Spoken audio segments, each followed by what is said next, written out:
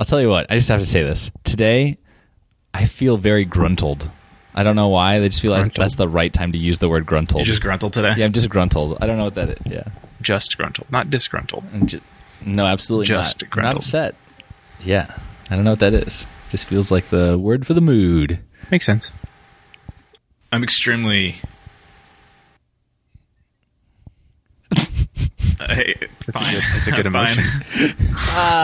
No, not fine. You need to pick another thing that's typically not used unless it's in a negative or whatever super positive connotation.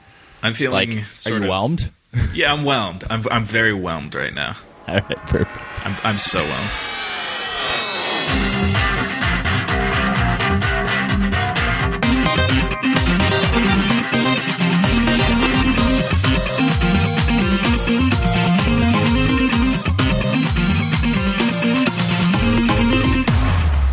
Hello and welcome to Interface. My name is Andrew Lilja, and with me as always is Chase Musial and Ian Fuchs. So Chase, shall the city code be amended to repeal city ordinance number 2015-1217-075 related to transportation network companies and replace with an ordinance which would repeal and prohibit required fingerprinting, repeal the requirement to identify the vehicle with a distinctive emblem, repeal the prohibition against loading and unloading passengers in a travel lane, and require other regulations for transportation network companies? Nope. So you don't like Lyft and Uber in Austin? Yep. I didn't know which way I was supposed to vote, but I assumed that was an Uber thing. I don't really give a crap what happens with Uber in Austin because I'm never going to use it in Austin because I don't go to Austin. You're going to be sad when we go to Circuit of the Americas for the Grand Prix in 2 years when we have enough money to do that and we can't catch a ride. We just have to go a normie taxi. Yeah, what are you going to do when you see the E1 stuff going on there? Oh, man. Yeah, that's really cool. Okay, anyway. Jetpack. So, Robo Race! All right. So we're all smart people. Some of us figured out what that was for. But how crazy is it that there is a voting ordinance that was about restricting Uber and Lyft from operating within a city that never included the word Uber, Lyft, or even ride sharing? It didn't even have the word taxi in it. Well, they need to make it generic enough so that way it applies to all future iterations and incarnations of the service as well, right? Like that's my taxi, ride sharing, anything. But they didn't need to. They said they have the definition of ride sharing in there, right? Didn't they say like to stop and unload and load passengers? It's replace an ordinance that would repeal and prohibit fingerprinting, require distinctive emblem on the vehicle, and unloading and loading passengers in a travel lane. Mm-hmm. So only taxis that are licensed can do it today. That's what it is? No, there's a prohibition against loading and unloading passengers in a travel lane. So you'd have to pull off to the side. You have to do it by the side of the road, which is legally the law right now, as opposed to like being in the middle of the road and doing it. And fingerprinting, which I guess is for drivers, but it doesn't actually say that. It just says it would prohibit required fingerprinting. I don't understand when that actually plays. Do people have to do that, or is that just like to use the app on your iPhone you have to use Touch ID? No, absolutely no explanation whatsoever. This is the full text of Proposition 1 for the city of Austin that people voted on. And then there's the Spanish one below. But compare this to the Brexit ballot, which says a referendum on the United Kingdom's membership of the European Union. And then it gives you instructions for voting, which is to put a cross in the box, and then it says remain a member of the European Union or leave the European Union. Yeah, it's so much better. But they're trying to tackle two different things though too. Like that's a pretty straightforward binary where So is this. Yeah, but it's a little muckier because it's about they're targeting a private business where the Brexit wasn't. It was a state of national being. I don't know. I don't disagree that the Brexit thing is way better. It's just hard to deal with private companies. I think that language is just as an important element of design as anything else, and this language has been designed to obscure its true meaning in order to either make people gloss over it and not vote, or to make people vote a way they didn't intend to do. That I agree right. with. Because I would say it's malpractice to not include Uber, Lyft, taxis, or ride sharing or anything like that in the law that you're voting on, right? Right. Yeah, if that's the common terms, right? It's very much designed to mislead the people reading it so they don't necessarily know what they're voting on. So then you're basically casting a blind vote. Right. Yeah, even as you read it, I thought you were proposing to repeal existing restrictions that exist on that stuff. Right. Not that hopefully you take a little more time to read it if you were voting, or you'd know what you were getting into before you go to the booth. But maybe, but yeah, maybe, yeah. So, like, just in America especially, but really everywhere, designing for voting and elections and everything like that is really poorly done. Mm-hmm. Yeah. I mean, both the systems, like the actual systems and services that we use to vote, and the methods in which we conduct our votes. Like, there's two serious issues. You just talked about a method issue, but that's not even considering how people are actually doing it. Right. There's this push for these electronic voting machines, which are just they have the potential to be really good, but as they exist right now, they're just black boxes. Mm-hmm. Do you care that it's a black box? I think it's, or I mean, I guess I don't really care if my voting machine's a black box as long as it's clear what I'm voting for and my interaction is like a great experience and the results are. I mean, I don't know how to. Well, that's what I mean, right? I think like if the results are not what you expect them to be, you have no way of knowing because you just entered it into this machine. And part of the issue, I think, with the electronic voting machines is I don't remember if it was the last presidential election or a couple of presidential elections ago, where it would come up and it would say, "Who would you like to vote for president of the United States?" And you checked one of two boxes, or you could check neither and click next, and then there were more candidates on the next page. But if you didn't click, if you chose one of the two initial ones because they were the only two who showed up, you never got that next screen to cast a separate vote. And so it was like, well, bad. You can either vote for the Democrat or the Republican, and it essentially made it made it almost impossible to clearly understand that you wanted to vote if you wanted to vote for a third party candidate, how to do that. That's particularly crazy. This feels like this situation where bad design is almost illegal. It's gray for sure. I mean, it's not illegal. It just sounds like someone intentionally made some bad choices. Well, it's illegal to disenfranchise somebody of their ability to vote, and if you don't show them all their options. But all their options are there. Options, they're just depress it. I'm just It's suppressing. It's suppressing the full opportunity for someone, but it's not preventing it. Which I'm sure is that gray area, that dark pattern design that prevents them from maybe casting the vote that they intended to or they thought they were casting. But you could argue that it's hiding it because it's not presenting it all at the same page, or if not hiding, it's at least saying that these are the people who are more important than these people. Yeah, that's exactly what's happening. Or if it was third-party candidates on the second page, you could say they're actually doing a public service and encouraging people not to throw their votes away. All right. I said it only half jokingly. This is a weird year to joke about it. No kidding. Well, so Clay Shirky was pointing this out on Twitter. The Green Party is a party that exists to take donations and turn them into thanks, because that's all they do. The Green Party has never had an elected official. Out of 5,411 tries, they've had 0 elected seats in the House, and they have had 0 out of almost 2,000 tries in the Senate. That's a whole other ball of wax. Yeah. But they have a track record of 0 for everything they've tried to do.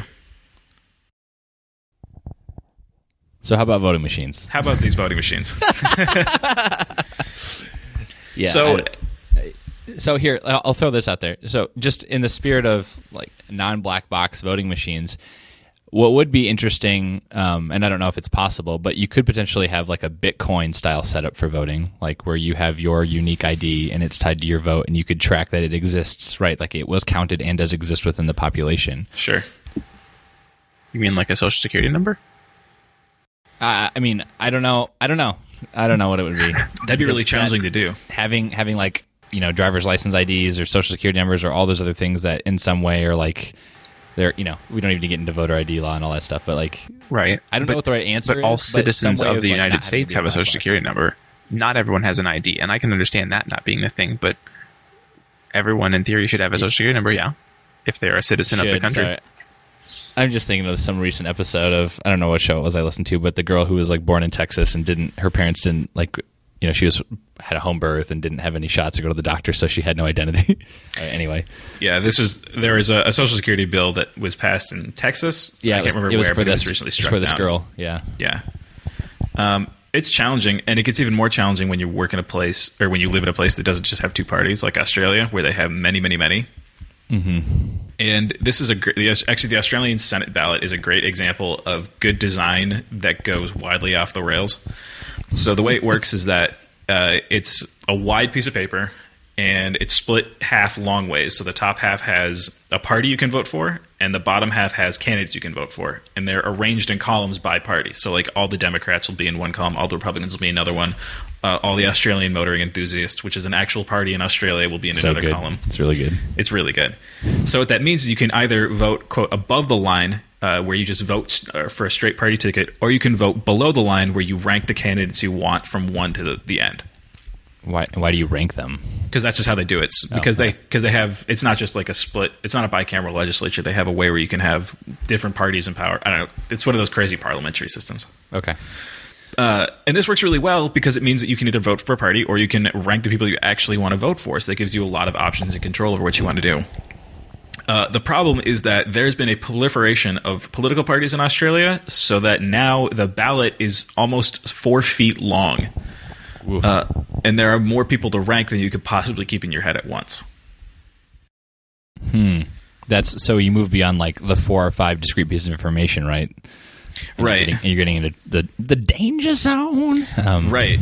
And because it's become so complicated, it's given people the ability to... So people don't bother voting below the line because it's too much work to do that. So they typically just vote a straight party ticket. But that means that these parties have been manipulating who they have on the ballot based on who they think people are going to vote for. So people will vote for people they didn't actually think they were voting for. It gets really complicated. Oh, that is complicated and a mess. Sounds like good intentions gone awry. Right, because it's a system that would work really well if you only have like 4 or 5 parties. Sure. But now when you have, I think it's like 40, 42, something like that, it's just untenable. Yeah. And so the American Association for Design, or the American Institute of Graphic Design, I don't know, AGA, has this section called Design for Democracy. And they have field guides to ensuring voter intent, which is just how like you design usable ballots, writing instructions that voters can understand, effective poll workers materials, that kind of thing. And I think it's a really useful way or interesting way of looking at what at least what they think the state of the art in election design is, and then how far other things fall from that. There's a whole section in here on testing ballots for usability, which is all about, it's basically like doing usability tests with ballots. And it's basic stuff, but it expresses it in a way that anybody who's trying to create and run an election can use without having to have a lot of background or knowledge. Yeah, that makes a lot of sense. You need like no nonsense guidelines about this type of stuff. I'm just like, I currently was looking at some stuff from the Journal of Democracy, which I have no idea how legit that is or whatever. But I mean, they apparently have actual pubs that are all related to different things, and there's obviously a lot of voting interface usability talk. But yeah, there should just be some basic usability guidelines. It feels like our general usability guidelines could just be applied and things would be a lot better than what they currently are, or at least the horror stories that you see on the news. Right. But I mean, even like make it clear and give people control, like what the Australian one did, because you look at this ballot and it's actually like, I would say it's pretty easy to understand. Even that becomes too hard to use once you have enough options for people to choose from. Then you get like the paradox of choice, and now you have to deal with this piece of paper that's 4 feet long. Right. Yep. I mean, it sounds like you have to have some common sense restrictions and compromise when you have that type of thing. So like when you get to the 4 foot long ballot, right, or whatever, you need to know that this works up to a point, but after a page, then we need to consider how do we abstract this one more level or something. But what do you do? Yeah, I don't know. I don't know. It just feels like you need some basic guidelines. First, you need to have guidelines for the usability of the system itself that you need to follow, like present all options clearly, provide clear feedback, right? Like basic tenets of usability. Yeah. And then you would potentially, you need to start tailoring it to whatever your system is. So if you have a system where you have 8 potential equally valid candidates or something, you're going to need to think of something that presents all those options on an equal playing field.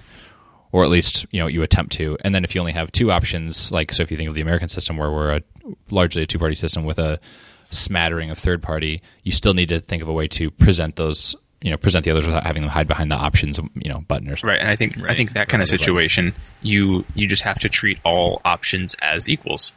Like, yeah, that's fine. We are generally a two-party system, but if there's 11 candidates running for president at the time that the election rolls around in November, that meet the criteria. Let all 11 be on the ticket altogether. Yes, you're probably going to put the main two first and second. That would make sense. Yep. Or you alphabetize everybody, and then that gets confusing because people complain. But you have some pattern that you follow through the entire ballot, and you just treat every candidate as an equal party in the process. But you say, like, put the first two first and second. How do you decide who goes first and who goes second? Is it based on polls? Alphabetical? Is it based on 538? Right. But then, people typically vote for the first things, or will choose the first or second options and not the later ones. This is silly because it's electronic, so the best design is to randomize it. Or that would be good, I suppose, with an electronic voting machine. Then people would complain that they look at it and they don't see their candidate in the first two, so do they abandon it? I mean, how often does that happen where you give somebody 6 options, they read the first 2, and they're like, neither of those apply to me, move on. Now, I would hope in an election people are a little more serious about it than that, but... Yeah. It's funny you mentioned that. So this is another case in Australia because I follow Tristan Cook, who does a lot of work in election design and design in general in Australia. And he talks about changing the Australian census because they suspected they were getting inaccurate results about religion data because of the way the question was laid out.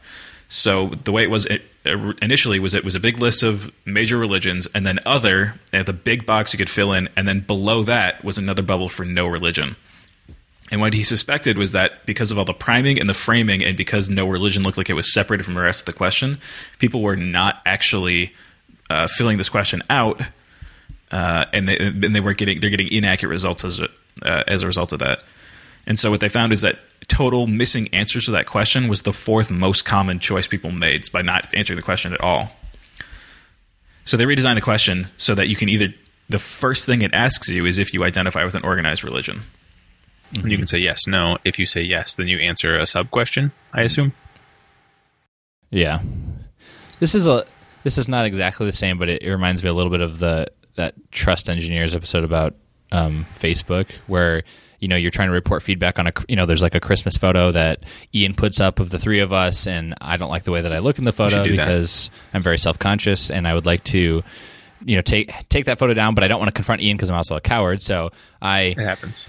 I just report the photo for having like inappropriate something, like content or whatever. But because the options are like inappropriate content or other, I'm just going to choose inappropriate content and then submit it because it's the easiest thing. When really what I want to say is I don't like the photo of me.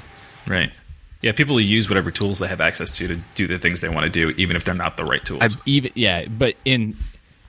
But most importantly, in the easiest way for them. Right. I do believe that has changed. With relation to Facebook, I think now if you go I say when you go to report a photo now, it's like one of the first options that shows up in that first list is I don't like how I look in this picture, right? And then it's and then it like lets you send a message to the person to be like, hey, and it like pre-populates the text, hey, I don't like how I look in this picture, link to picture. Could you please untag me and or remove it?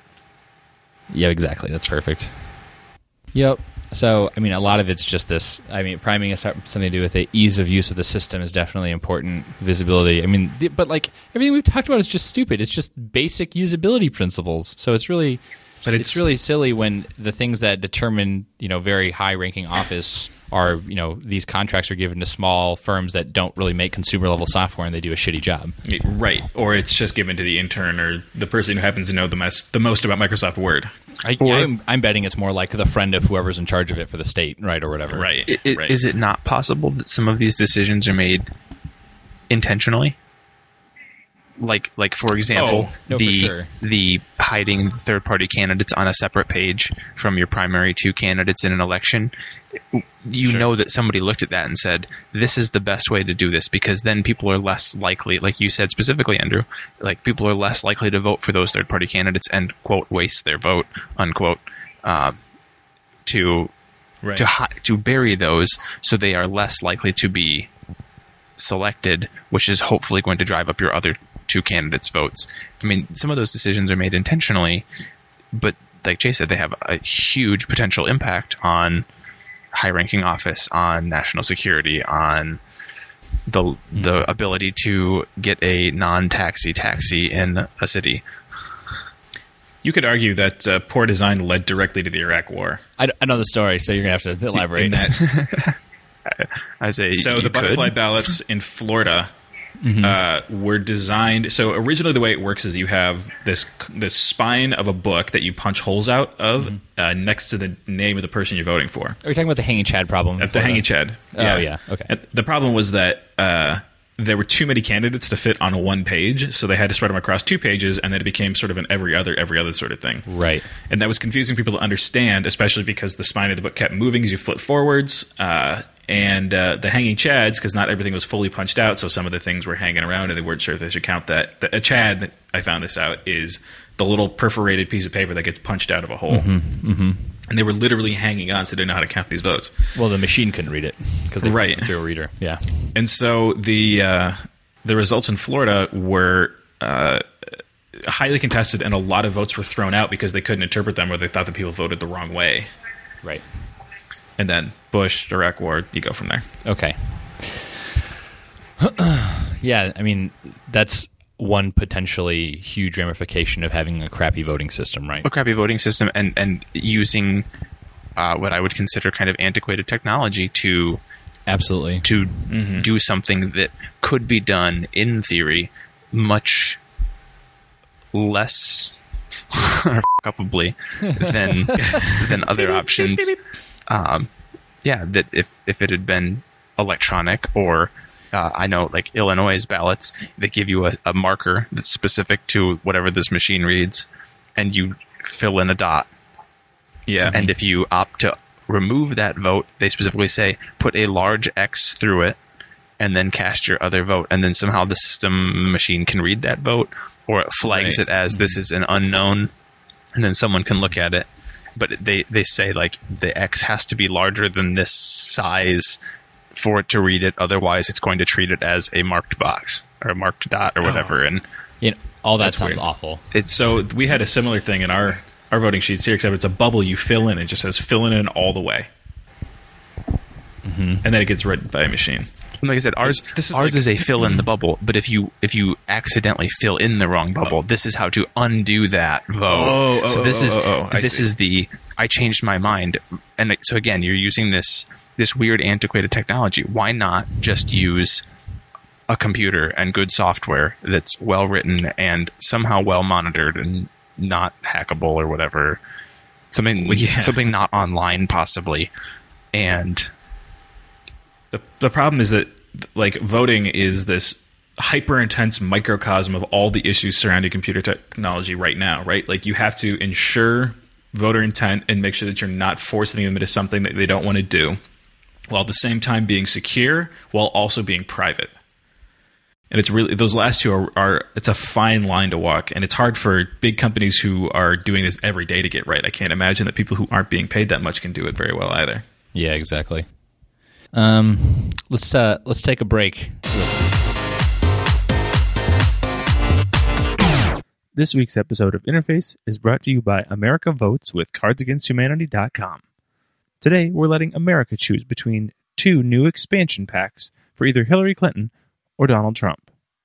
At the end of this promotion, Cards Against Humanity will tally up the sales of both packs, and depending on which pack gets more support, they will donate all of the money in support of Hillary Clinton's campaign. Again, you can make your voice heard by going to America Votes with CardsAgainstHumanity.com and buying either the Hillary Clinton or Donald Trump expansion packs for your Cards Against Humanity game. So electronic voting machines, Ian, you're a bigger fan of them than I am. I like the idea of doing anything we can to make the process of voting less cumbersome and hopefully less prone to being, I don't know. It really comes down to trying to simplify things. And I feel like giving someone a screen with 6 options, 10 options, whatever, and saying, pick the one you want, letting them pick it, And if you're smart about it, let them pick the option they want and then click next. Don't just automatically go next when they touch the screen, because that's bad. Because if they accidentally miss, they have arthritis, whatever, they touch the screen, they're off by 1. People get mad. So let them touch the option they want and cast the vote for that particular thing. Then move on to the next. Here's the next option. Cast vote. Because otherwise you get this giant ballot, and there's so many options, there's so much text, all of a sudden it becomes overwhelming. You talked about Brexit and how it's a super simple paper ballot. It was like a third of a sheet of paper, and it was, what is your vote? Yes, stay, no, leave, or whatever. And it was like 2 options. I want that simplicity for all elections, and to me, doing something electronically makes the most sense to make it that simple. Right. But I also completely understand the concern with some of the security and stuff like that with electronic voting. Right. How do you ensure, and how do you make people comfortable with the idea that their vote is going to be tallied correctly? Yeah, I don't know. It feels like you need some type of public accountability. So, I mean, I don't know how. Here, just bear with me for like fantasy voting here. You go up to the booth, you have your 5 options laid out or whatever it happens to be. Gandalf, Legolas, Gimli. And that's right. And so you've decided to take the ring. You will bear the burden. And you go to vote. As you go to vote, you're standing at the edge of Mount Doom. And no, so you go to vote, right? And it gives you a feedback screen like Ian mentions. And you can either confirm or like if it's right, you move forward, or it could even be a similar like 3-second countdown or something, but whatever, some type of feedback. But then after you vote, like when there needs to be some moment where you clearly submit and you're done, and you could see the total for your precinct actually change with your vote, right? And like have some type of like public accountability with that. Yeah, but how do you do that public accountability? Here's an idea. Blended technology. Make the vote digital. I like analog. Make the vote digital. So they cast it on the computer. They hit submit, and then it prints out their ballot. Now it's paper, but everything is marked correctly for what they cast on the computer. They can now review the ballot, make sure that it shows their stuff, and then they put it in the machine. But it's only a matter of seconds more work, because the actual paper could already be pre-filled out, and all it has to do is go and mark all the boxes for you. And then you put it in the machine just like you would any other ballot, and now they feel like, okay, I put this paper in the machine that now counts. I feel you on that one, but my worry still is like, that's a really nice way of making sure that like my vote was not tallied, but like it was received. My ballot is correct. Right. It was not received. It was that it was filled out the way I intended it to be filled out. Yeah. But like it could say at the top, like I'm voting for blah blah blah. But the worry is then you put it in the machine, and that's the black box. So now there's no way of guaranteeing that my vote's actually going to be tallied correctly. You know what I would like, and this is troubling because of social like dynamics and who uses these services, but like to help sort of alleviate some of that problem, because first of all, I don't think you're going to get to it. Like unless you come up with some like public accountability way, like a Bitcoin-esque like blockchain where you see exactly where your vote goes and everybody's always tallied all the time, right? Because the chain has to be complete for the number of people. Like unless you do like that amount of transparency, there'll always be someone claiming like crying foul. So you could do something to help alleviate it though, where like there could be like, okay, I'm going to say it, a QR code, but there could be something that like pops up after you're done voting. You bring your phone out, scan it. No, I mean just bear with me. It could work. Okay, and then you can choose to identify your like here. You tweet out your vote and be like, I voted for. These were the results at the time. Here's my location. Like all whatever like accountability data you could possibly have, and someone, if you had like any small number of people who did that through Twitter, you might be able to have some type of nice accountability metrics. Like at this time, this was the vote. At this time, this was the vote. I also think something like that could be nice if it gave you essentially a receipt for your vote that you could then go online at any point in time and you could submit it. Yeah. No, you could. No, that's what I'm. No, you could go and verify your information. So you cast your vote, you walk out, you go home, and that night they're going through they're tallying up everything, and you go, I wonder if my vote is in there yet. And you type in whatever this number is, or you scan this code or whatever it is, and it comes back and it says your voter ID number, whatever was cast for these candidates. And now you can verify the candidates that I voted for are in the federal system, whatever this online system is, and you can see that your vote is there. Yeah. Now, that's whatever. It just and then you can also see the totals and that kind of thing. Exactly. Yeah, exactly. That's what I'm talking about. I think it's important to have the snapshot too. Like at the time you voted, these were the totals, because then you could potentially do some nice like backtracking to see if things made sense. Like you could look at trajectory and see if votes are like, screwed up or whatever, like the whole Florida problem. But yeah, that's exactly what I'm talking about. A public accountability version of like, hey, did my vote count? Right. Yep. And it seems relatively simple. And I half jokingly say QR code, but I don't know if there's a better solution really. Like you could choose to enter your email and get a link to it, something, right? You need some form of like, you need to connect yourself in an opt-in manner to your vote, because it doesn't have to be mandatory. Right. But it has to be decoupled from some sort of government ID. But it has to be decoupled, yeah. So it'd be like a unique ID generated for this for the election. Right. Yeah, right. For this, yeah exactly. Yeah. But it wouldn't be necessarily the same one from election to election. This is like a receipt you would get. I think that would be really neat. Yeah. So a voting receipt, that's the solution to all of this.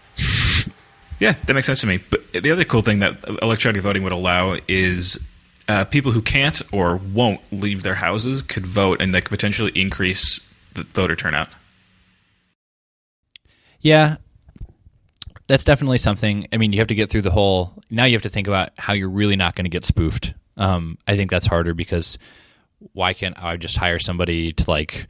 have 100,000 computers that are idle in North America or whatever, like with social security numbers or whatever your mechanism for identification is, go back and fake ID. And I realize that false voting and fake voting with voter fraud is not an issue. It's that's not an issue right now. It's not, because you have to show up in person. Exactly. It's right based on our paradigm right now, like this is the infrastructure that we have for voting. But if you introduce the stay at home and vote thing, it would raise some new concerns. Right. So there's always the security issue, especially when it comes to something as important as a vote.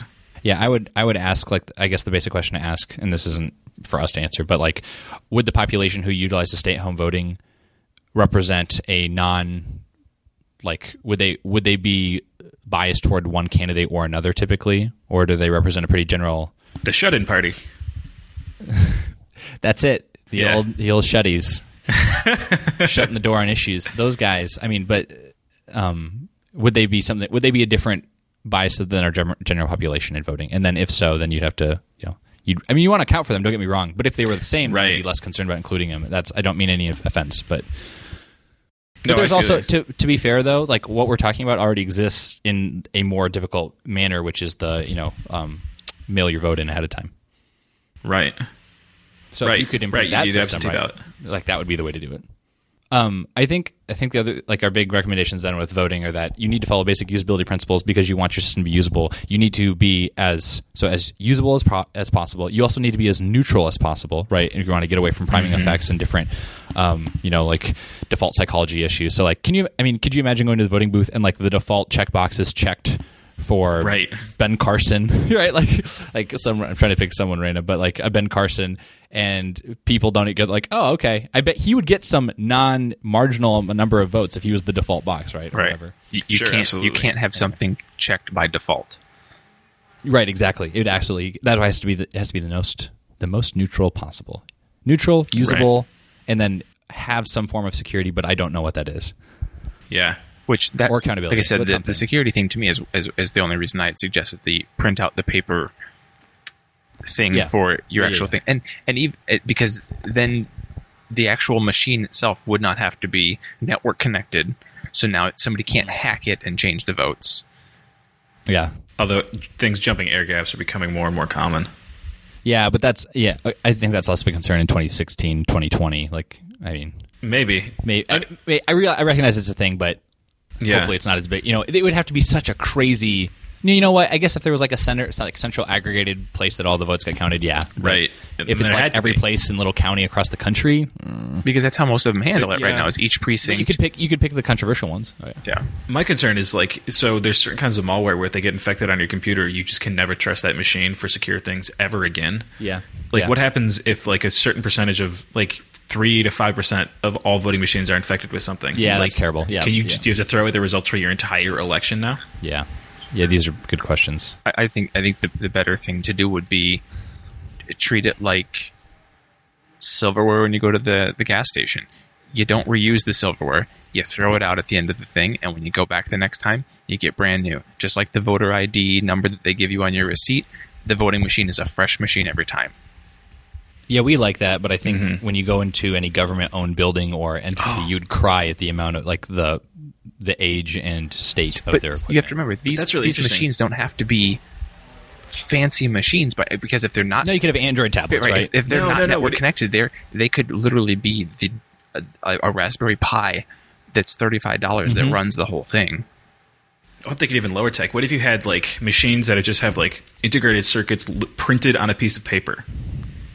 Yeah, with like two physical buttons or something. Yeah, something like that. I don't know, something that's like a computer only like in the Turing complete sense of the word that is disposable when you're done with it. So your entire ballot maybe is a computer or something like that. Something that like you wouldn't have to worry about infecting because it doesn't have firmware, or whatever firmware it has is really basic. And then when you're done with it, you just throw it away. Yeah, I think it'd be harder to implement, but something like that. I still imagine like iPads for every voting center or something would be a nice solution.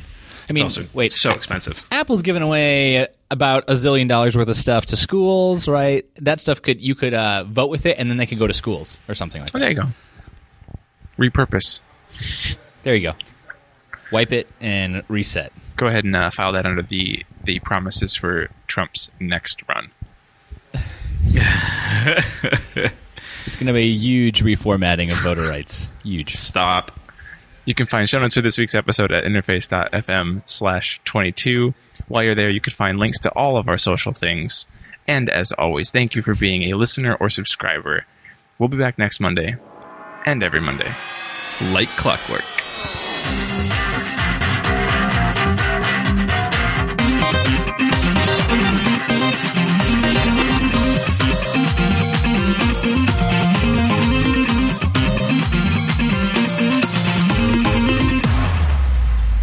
Super Mario Run. Oh my god. How upset are you that it's not an Android? No, I don't give a shit about it not being on Android. I always assumed that if Nintendo was going to go exclusive, they'd go iOS. The aesthetic fits. Yup. Because it's good. It's good. Although, absent from the entire thing, they didn't actually ever say Apple TV. But I can't imagine it won't be on the Apple TV. Because it's seriously just like a single button. And that's the thing that's weird about it, is it's gotta unlike the old Mario where you could like go forward and backwards, this looks like you're just it's like Flappy Bird or Tiny Wings where it's just moving left to right, and you tap to jump or whatever. So that seems or Alto's Adventure. That's what it's like. It's Alto's Adventure. Please tell me you know Alto's Adventure. Yeah, absolutely. It's like you talked about it here before. Yeah, fantastic game. You can get notified on the App Store about when it's going to show up. I sent you that screenshot. Oh, is that where I found out about it? Yes. You're welcome. Oh, okay. Oh, I found out about it the right way. I went to the App Store, searched it, and it said get notified. I thought I saw it on Twitter. Where did you send this? On whatever Slack channel we were talking about it yesterday. I did not notice it yesterday. Or I skipped your conversation. We were talking about the fucking event. We're talking about the most important thing that happened yesterday, Chase. The Nike watch. Oh, I saw a little bit of that. I was going to make a joke about it being PlayStation, but I can't even get on board with that train. Like, their reveal was everything that everyone else predicted. I really want that porcelain watch. But with the Nike watch band. Ceramic. All right. Let's talk about this because I need to make a call in 15 minutes. Chase has responsibilities. Ba-da-ba-ba-da-ba.